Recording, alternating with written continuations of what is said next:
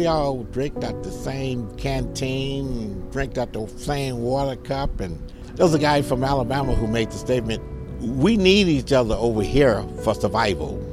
But when I get back home, he couldn't come to my house. So that kind of, I had a different feeling about him, but what he said was true.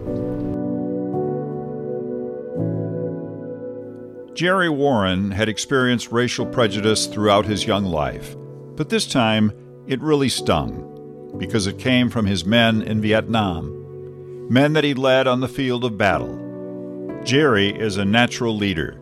The men who trained him recognized that before Jerry was sent off to a place he didn't want to be. Nonetheless, he quickly made sergeant and went through some of the worst the war in Vietnam had to offer. Jerry is black. All the men under his command were white.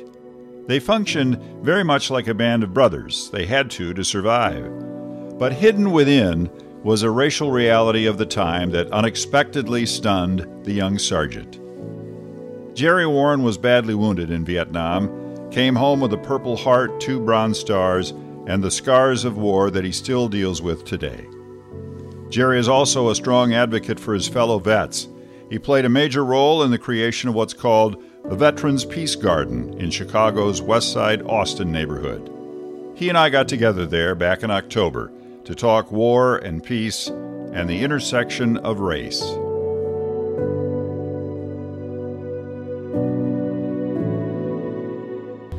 This is a peace garden, right? Isn't that what you call it? It's the Austin Neighborhood Peace Garden. Yes, it is. And you were instrumental in getting that going. I was instrumental, and after it got started, instrumental in getting the veteran groups in to participate in the ongoing of what all of the things that's happening in the garden. Yes. What do you do on a regular basis here? Well, throughout the year, they have all kinds of little veterans group, veteran entertainment. They go out to a senior building and try to participate, help veterans. Is this sometimes just a place where you can come and contemplate and just sit? Yeah, that's what it is. It's a Veteran Peace Garden. You come here to sit back, relax, clear your mind, because there's a lot of, and you know what? Actually, the building there next door, that's my dream, is to obtain that building and maybe get a playroom where veterans can come and just hang out. Get information out to other veterans in senior homes and stuff like that. There are a lot of veterans in this neighborhood that could use something like that. We have over 4,000 and some veterans here in the Austin area. We need something like that. We need a post here. They have to go a long ways in order to get something like that. This is Jerry Warren's new cause then, right? That's my new cause. That's what I'm working hard on. I want to do something all out for veterans. Okay, let me walk you back in time. 1966, you graduate from high school in Mississippi. Yes, I did. You come north to Chicago. Yes. And you get a draft notice. I got a draft notice. And you don't want to go. I don't want to go because I know that I had some friends from high school. They headed straight to Vietnam. At the time, my wife, at that time my girlfriend was pregnant, so I said, I'm going to get married. I won't have to go. So I got drafted. I tried to delay the draft by, just telling them that, I'm going to transfer it to Illinois.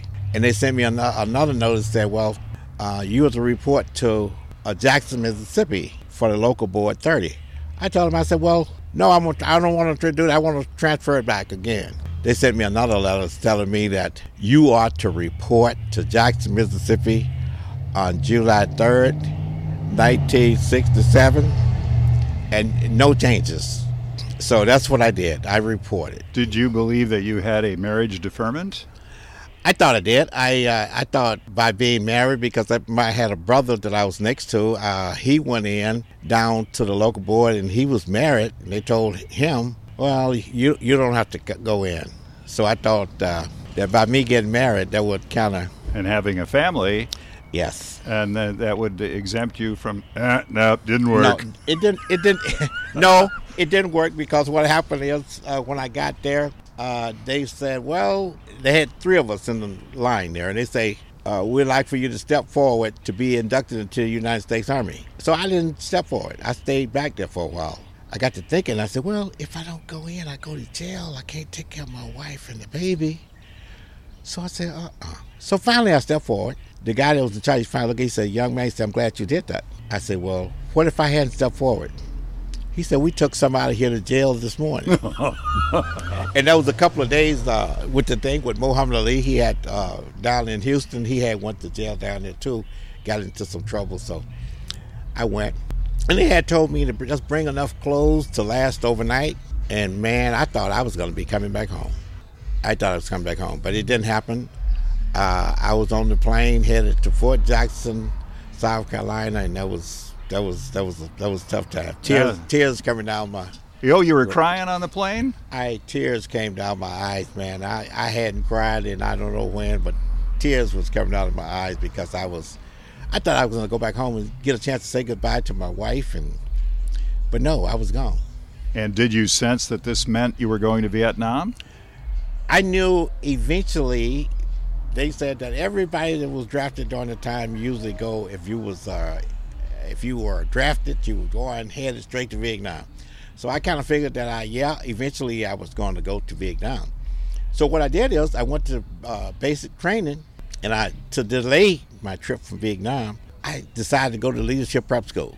And it delayed me for another 6 weeks, Oh, you bought 6 weeks of time. I bought 6 weeks of time. Except someone at leadership school recognized that Jerry Warren had leadership skills. Exactly. And so you were bound, you became a sergeant fairly quickly. I became sergeant very quickly. I got to Vietnam. I got with a guy from Houston. He saw some leadership qualities in me. I think he came over and said, look, man, he said, if you stick with me, I'm going to show you the ropes. He said, because it takes a long time for them to replace somebody in the field. So I stuck with that guy like glue. And sure enough, when he left, he recommended me to take his spot till they get a replacement. And I were the replacement because I think I did a great job during there, and they didn't never send anybody for anybody else. About 6 weeks after that, I were Sergeant A5. Yeah, so it was hand in glove. It just kind of fit for you. Everything just worked out just fine. Did you change your opinion of yourself and the fact that you could lead? Did you have less doubt about your ability to lead? I never had any doubt about my ability to lead. It's just that I knew people were dying and getting killed, and I didn't want to get killed, and I didn't want my guys to get killed. So I was all in. Whether it be gung-ho or whatever, I was a straight-up soldier. I made up my mind. I said, well, you know what? I'm going to be in this thing for 2 years, and I'm going to make the best out of it that I can. So I just became a hard soldier. Gung-ho. Gung-ho.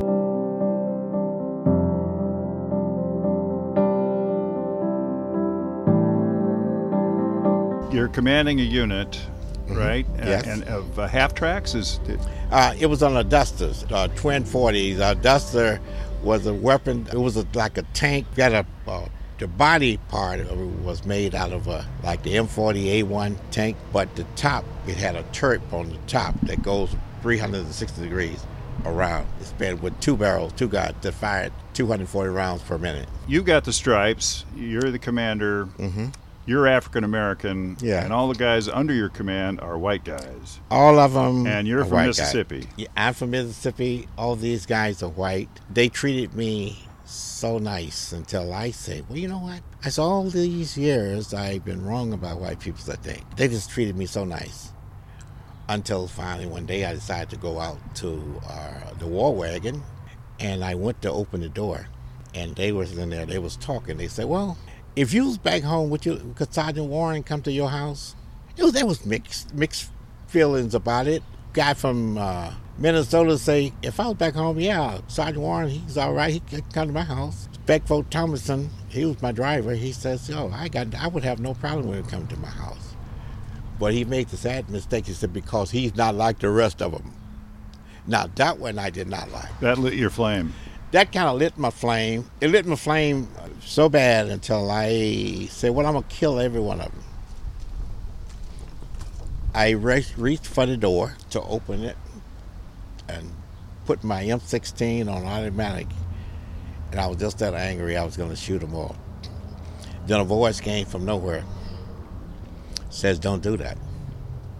And I couldn't explain to you until this day where that voice or what that voice were. He said, don't do that. Matter of fact, it frightened me because I jumped around and I looked and all I saw, and there was no wind, but it looked like something was blowing the weeds down and it went on like a big path. So I put my M16 down and went in the bunker, started back writing letters. Those guys don't know till this day. They still don't know. They don't know. They don't know I heard them, no. I never told them. It didn't matter anymore. Well, how did you bring your temperature down? When I heard that voice said, don't do that. And I was a changed man. That's why I believe that there is a God. I just was at that place at that moment, and that voice came, and that voice did something to me. It changed me. And I didn't have no hatred in my heart.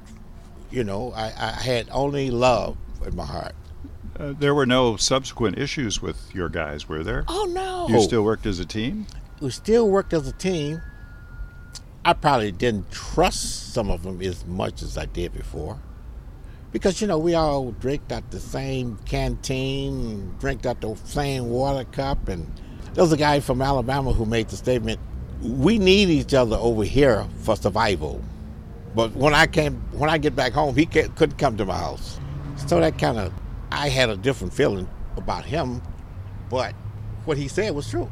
But what really made you angry was the line that Warren's okay, he's not like the rest of them. He's not like the rest of them. I didn't like that at all. I didn't like that because I'm okay, but my sisters and brothers of my other friends and stuff like that, they may not be okay. Didn't you feel like you wanted to talk to him at some point and straighten him out? Yeah, it was a time when I really wanted to. But the voice, back to the voice again. I was so free with that voice that said, don't do that. And I was okay with it. Inner conscience or divine intervention or whatever it was. Intervention, yes. It worked. It worked. And I guess it has a lot to do with me not even trying to get in touch with any of the guys I was in service with. There was several of them that was really nice and their comments were nice, but I just say I ain't don't really bother.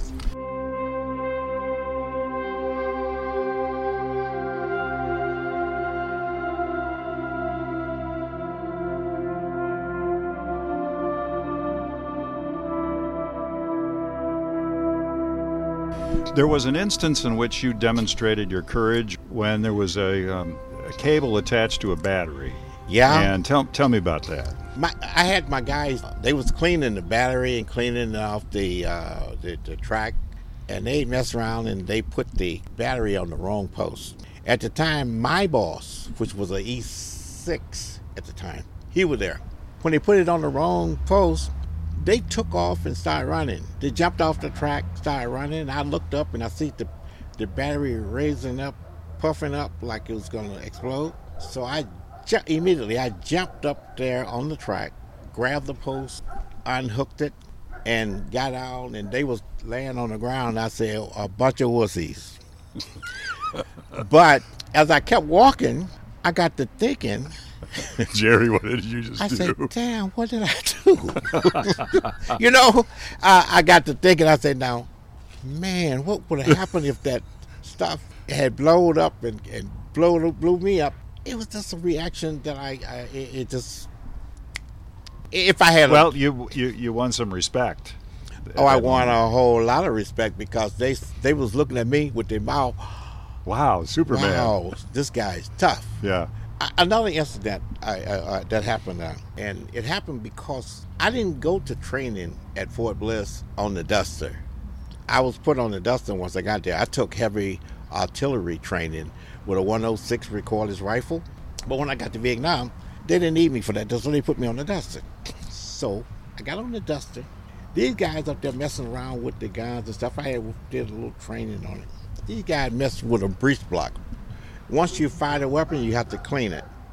These guys was up there cleaning on the breech block all day. They couldn't get the breech block to go in. And I said, oh my God, what if we get hit? Here it is half of the day now. They still messing with it, trying to get it in. So I get angry. I jumped up on the track, and pushed one of the guys out of the way. I say, you guys don't know what the heck you're doing. I grabbed a breech block, shook it like that, and it went right in. And they were looking at me like, and I got all walked on down a little bit, and I'm like, oh my God. It just happened. I didn't know. You're an instinctive reactor. Instinct, reactive. I did not know that breech block was going to go in that easy for me. But I guess the strength that I had when I was doing it, because I was angry. It's adrenaline working. Yeah, it was adrenaline, and I just pushed it, and it went straight in. They couldn't believe it. Neither could I, but I never told them. Right. Yeah. But they thought I was a hero. They thought I was just great, so they loved it. Well, another instance when somebody thought you were a hero happened in March of '68. You're in Dak To, and there's a lieutenant colonel who is badly wounded, and you bring your guys in. I brought my guys in with the dusters. We leveled the place. I put a tourniquet on his leg, and I went to 71st back, played cool to see him. He told me, he said, "Thank you, Sarge." He took my name, took my rank and all that, serial number. He said, "I'm going to put you in for the Congressional Medal of Honor." We were sitting there talking. He said, "But you're not going to get it." He says to you. He says to me, "I'm going to submit it, but you're not going to get it." That's what he said. Okay. Then he says, "You're not going to get it because of the color of your skin." I looked at him, and he said, "If you tell anybody else that I told you that," he said, "I'm going to deny it." Why would he say that, unless he believed it to be true? Lieutenant Colonel Sensire. I will never forget the name. That's what he told me. I never heard anything else from it. So, do you think you were deserving? I think I was a good soldier. I think I did a lot of things that was crazy, like because I was very protective of my men, because I wanted to keep them alive. Well, I think that I think I could have been. I deserved it, so, but I didn't look at it like that. I came over there to do the best I could for a year, for the time I was there, and go home. All I wanted to do was spend my time and go home. The next day after this incident, you are wounded. I think it was the next day? No. It might have been. It was close to the next day or the next 2 or 3 days. I got hit with a shrapnel from a 122 millimeter rocket. And the way I got hit was because we was in a fire battle up at Dak To. We was getting incoming rounds and stuff like that. So what I did, I decided that I didn't like the way one of the guys, PFC Mueller, was loading the guns. I didn't think he was loading the gun fast enough. So I got up and pushed him out the way, and I started loading the gun. As soon as I did it, something hit me like somebody had punched me in the shoulder. And I didn't have any feeling in my right shoulder at all. So I jumped on off the track, and they was telling me, "Hey, you've been hit. Go to the bunker. So finally, somebody from the other unit came and kind of led me to the bunker. But when I got to the bunker, all I could see was the shrapnels, my T-shirt, my fatigue jacket all wrinkled up there, and I was scared to look. So finally, when I decided to look, I see nothing down in there but a big hole, and I saw my muscles from my arm, a hole in that, just jumping. I said, "Oh my God." So they take me to 71st back, and I get there. They had gave me some morphine shots to kind of kill the pain. This guy who was in charge there at 71st back came in and looked, said, "Get him ready for amputation." You heard that? Yes, get him ready for amputation. I used to have a big knife, and I got some pictures somewhere that still got it on my side. I pulled my knife out and I say, "You're not gonna cut my arm off." There's a Bowie knife, right? Yeah, like a big Jim Bowie knife. And you pulled the knife out? I pulled the knife out at the nurses and stuff. I say, "You're not gonna cut my arm off. I came over here with 2 arms, and I'm going back with 2. So the guy that was in charge at the hospital, he became annoyed. He say, I guess this to convince me, "Take him to X-ray." They took me to X-ray. And when he took me to X-ray, two nurses came back and they looking at me. They had the mask on like I was smelling or something. But that was procedure, you know. Mm-hmm. They had the mask on. They say, Sarge, say, guess what? You're lucky. I said, why you say that? We're not going to have to amputate after all. I said, no, you're the one that's lucky because I'm going to cut your head off. They just laughed and went on. But I got two arms, and I'm happy. I came that close to being amputated, having my arm amputated. And I look at guys all the time. Right now, I see a guy with one leg, one arm, one limb, and I feel like, well, maybe that didn't have to happen. Maybe there was a battlefield rush to judgment on a lot of people. Yes. And I think, too, it would probably been easier to amputate it than to treat it. Yeah, production line. Yeah. Keep it moving. Yeah, so. And I thank God for that because I got my arm back. I got my arm, and, you know, that's what I'm here.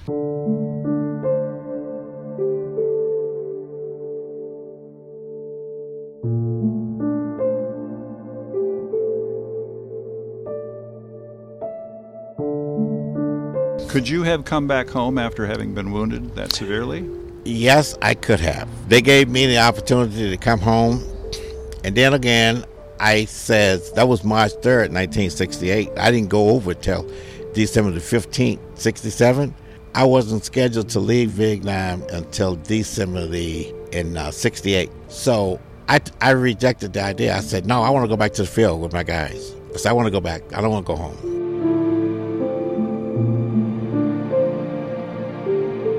Why did you want to do that? I didn't go back home because I know the guys at home said, well, you know, they had to send Warren home because he got wounded over there. He got messed up. He got wounded. I didn't want to hear all that. Okay. So I decided to stay back. And then I felt, too, that my guys was careless on the field. A lot of them was careless, and I felt that they wouldn't have survived if I hadn't been there. And I just felt that way. I was just that gung-ho to think that they needed me to keep them alive. So I went back to the field. And the rumors was already all over the place that they had cut my arm off when I got back to the unit. That preceded your return to the unit? That preceded. When I got to the unit, it was already out there that they had cut my arm off. So when you came back with two good arms, what did the boys say? They looked and said, they looked at me, they say, Sergeant Warren, we heard you got your arm cut off. They cut your arm off. I said, well, I got both of them. I said, what do you see? Seeing is believing. So, you know, that happened, and I went back, and they allowed me to go back to the field because of my position, because I wasn't, you know, just every day out in the field, in the boonies and stuff like that. We used to do bridge sites and go out and guard the bridge sites at night, do the perimeters. So thank God for the doctor that say, well, he can go back. So you were protecting engineers a lot of times by night? Well, mostly I was protecting the guys with the big guns, the artillery, okay. The 105 Hollisters, the 175, and those type of things. At the bridge sites, during the day, we was go and pull up at a position at the bridge, the pontoon bridges. Yeah. To protect the bridge, to keep from blowing the bridge up, the enemy, so the convoys could come in and out. If they blow up the bridge, that couldn't get no supplies in. So that's what we were there during the day, and at night we would go back in and guard the perimeter, and that's where they had the big guns. Your concern when you were there was to save the lives, or do your best to save the lives of your men. Yeah. Do you feel like you did that? I did it because when I was there, I did not lose not one soldier. And yeah, I think I did a good job with that. And I think they appreciate that. And I think they appreciated the fact that I was there to lead them. And if I were to find them today and ask them that, I'm sure that that's what they'll tell you. Would they invite you to their home? I think all of them would. I believe that. I really believe, like now, even the ones that was talking crazy then, I think that they really understand what it is to be a soldier and what it's like for, you know, companionship. Yeah, I think so. Maybe in that sense, times have changed. Yeah. But when you come home, Mm-hmm. you go through Seattle and you encounter what a lot of other veterans did, regardless of their race. Mm-hmm. People are calling you baby killer and they're doing all that Yes. stuff, right? Yes. And that didn't matter what color you were when you came home. Everybody got that. Everybody got that, and everybody was going into. I went into the washroom. You saw GI clothes everywhere. They was getting out of them and getting into some civilian units. So did I. I put on some civilian clothes, got out of my uniform. The only time I was really proud to wear my uniform was when I got back to Mississippi, and my relatives and stuff, they were glad to see me in uniform. But yeah, it was a hassle. When you went to Mississippi, you came back to the States with the Purple Heart, and I think you had a couple of Bronze Stars. Two Bronze Stars, yes. 2 Bronze Stars. Yes. Purple Heart. You go back to Mississippi. And do I understand this correctly? You went to a cafe at one point in time in Mississippi? Yeah. Tell me that story. Well, it was a place called Durant, Mississippi. And Durant, that's where they caught the train. They're no longer catching the train there now, but at that time, in 1969, I was coming back to Chicago, and the buses I thought was too slow, and there wasn't nobody coming in the car, so I was going to go over to Durant to catch the train. When I got to Durant, there was this little cafe on the street, and I decided to go in. I wanted me a hamburger. I went in to get a hamburger. People were working back there, was turning hamburgers and whooping them up, throwing them. People was coming in off the street, Caucasian people, white people, and walking right up. And I'm arguing with them. Hey, I was next. They wasn't paying me no attention. They acted like I wasn't there. So finally, I saw this something beckon over in the door, and it was a big lady, Afro-American, kind of heavy, had on a scarf like Aunt Jemima, and she was beckoning for me, pointing at me, telling me to come here. I'm like, nah, I'm in line. I can't come see what you want. I'm going to lose my place. And people, it was like almost like lunchtime. People were steady coming in. They wouldn't pay me no attention no way, But when I finally decided to go over and see what she wanted, she grabbed me and picked me up and threw me down and got straddling me. She said, get out of there. That place is for white folks. You'll get killed in there. So I'm thinking, well, wait a minute. I've been to Vietnam. I done got wounded. I did all this kind of stuff, and you tell me, this is not. So I'm trying to get her off of me so I can go back in there and raise hell with the people that are in the place. Well, I didn't know who I was going to raise hell with. I guess anybody. So when she let me up, and the train was coming. So my choice then were to either go back into the restaurant and maybe get left, or either go get on the train. So I got on the train. Angry, but I got on the train. Were you in uniform? No, I don't think I was in uniform. I wasn't. I wasn't in uniform. You think it would have served you if you were? I don't think so. Not that it should make any difference. Well, yeah, but I doubt if I would have got served if I was in uniform.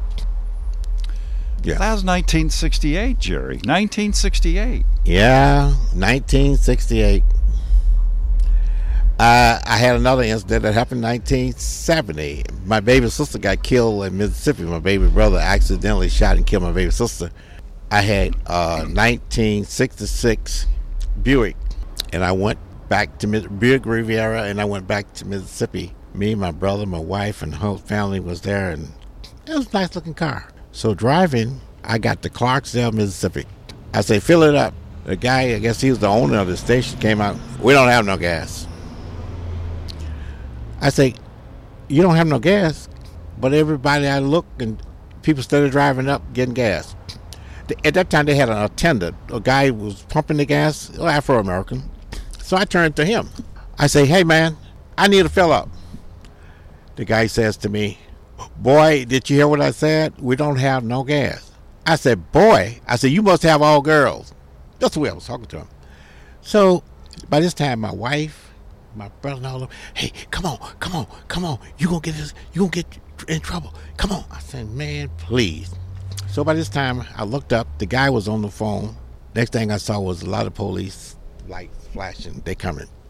So I said, well, I got my family here. Let me go ahead. I got in the car, put it in drive, took off. About 4 or 5 police cars behind me, lights flashing. The one car had his bumper all the way on my bumper, and I'm driving the speed limit, just barely driving the speed limit. He did that all the way out of the city limits in Clarksdale, Mississippi. I was on E. I was on all the way on E. So I'm like, oh my God, how am I going to get to the next little town? So what I did is the way I got to the next town where I speeded up, turned the car off, put the neutral, and that's coast. And so finally I made it to the next stop and filled up. You made it. I made it. But your anger gauge was completely full. Yeah, so that's what happened with that. And I guess I waited about 25, 30 more years before I even went through Clarksdale. I wouldn't even go to Clarksdale no more. Angry, but that's what happened. I've done a lot of interviews with World War II vets, African Americans. Okay. I've done some interviews with African Americans who served in World War II, but we know of the degrading, demeaning experience that they were exposed to. And it was blatant then. I mean, the segregation of the races and training only in certain areas, and you couldn't be in combat even though you were fully capable of being in combat and you wanted to fight for your country, and you get dumped on in a variety of different ways. I wonder if you think that has changed. I mean, from a military perspective, I believe it has. Do you second that or no? I think that it has changed. I think that for the most part, I don't think that the military can afford to have that going on because of, now they got so many lawsuits, they got all kinds of stuff going on. And I think that the soldiers, even today, even as I took the flight, honor flight, the honor flight, veterans, when it comes to veterans understand each other. And I don't think that it's their fault how people acted or reacted there. And they understand the plight. Even in my groups that I attend now, all of them are beautiful people. I got a lot of whites that are in the group, and they don't show any difference. They're just soldiers, old soldiers, and they understand what life is all about. So I don't think that it's not bad. It wasn't as bad in Vietnam, and maybe because I was in charge, but I didn't see anything that was blatant. Not really. Well, from a military perspective, I mean, you were a ranking African American back then. Yeah. There are a lot more ranking officers who are of color, and so that may tend to make things a little bit different. Yeah, and I think it had a lot to do with not understanding each person's culture, what they like and it's not. I think that had a lot to do with it. They didn't understand them, that's all. Yeah, well, it comes back to that whole comment, you're okay, but only you. Maybe the other guy. Yeah, well, that part, I didn't understand that part. Now, that part made me angry. Yeah. Yeah, and even if I go somewhere else today and somebody make a statement like that, I'll be very angry. That ticks me off.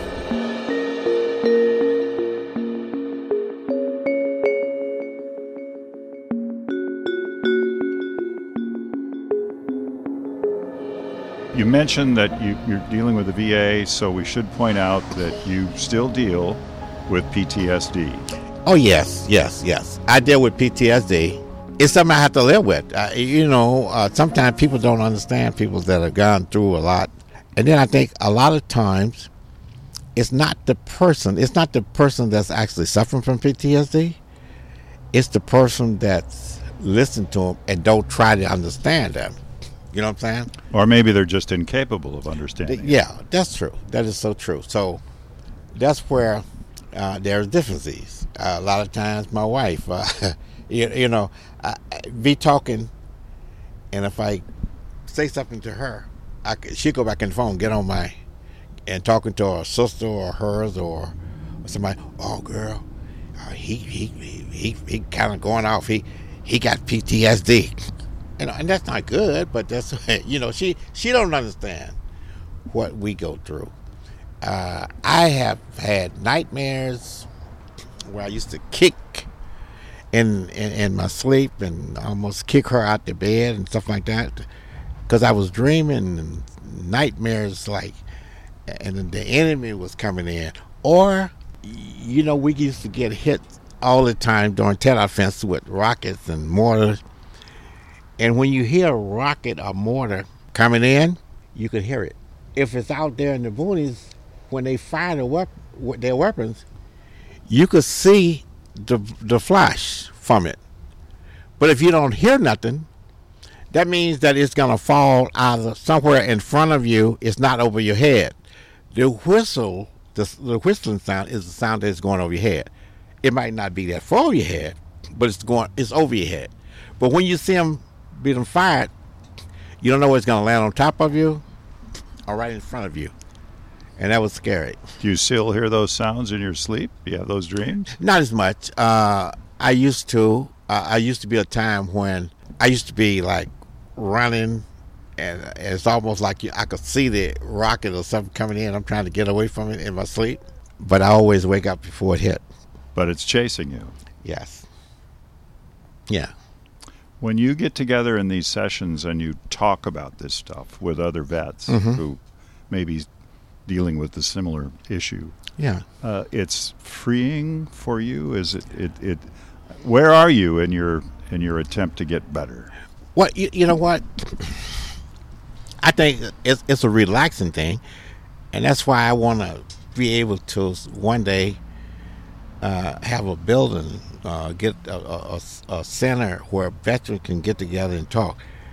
Because you think sometimes veterans be thinking and like they think that nobody going through this but them. But when you talk to other veterans, you realize this is widespread from guys that served in the war in Vietnam or whatever. So it's so relaxing. So man, then a lot of times they can tell you how the best way to deal with it and handle it. But then even like me, like I've been married now for almost 56 years. So yes, and I need to point out that you are married to the woman who you thought was going to keep you from having to serve in Ernestine has been your wife for 56 years. Yeah. Speak nicely about her now. Yeah. Well, but still, she don't understand veterans. She don't understand whatever. Sometimes I don't talk to people that don't understand what veterans is about. Which is why it's important that you have an audience of veterans. Yes. In this, if you are able to, they can see your dream come true here. Yes, they can relate to what I'm saying.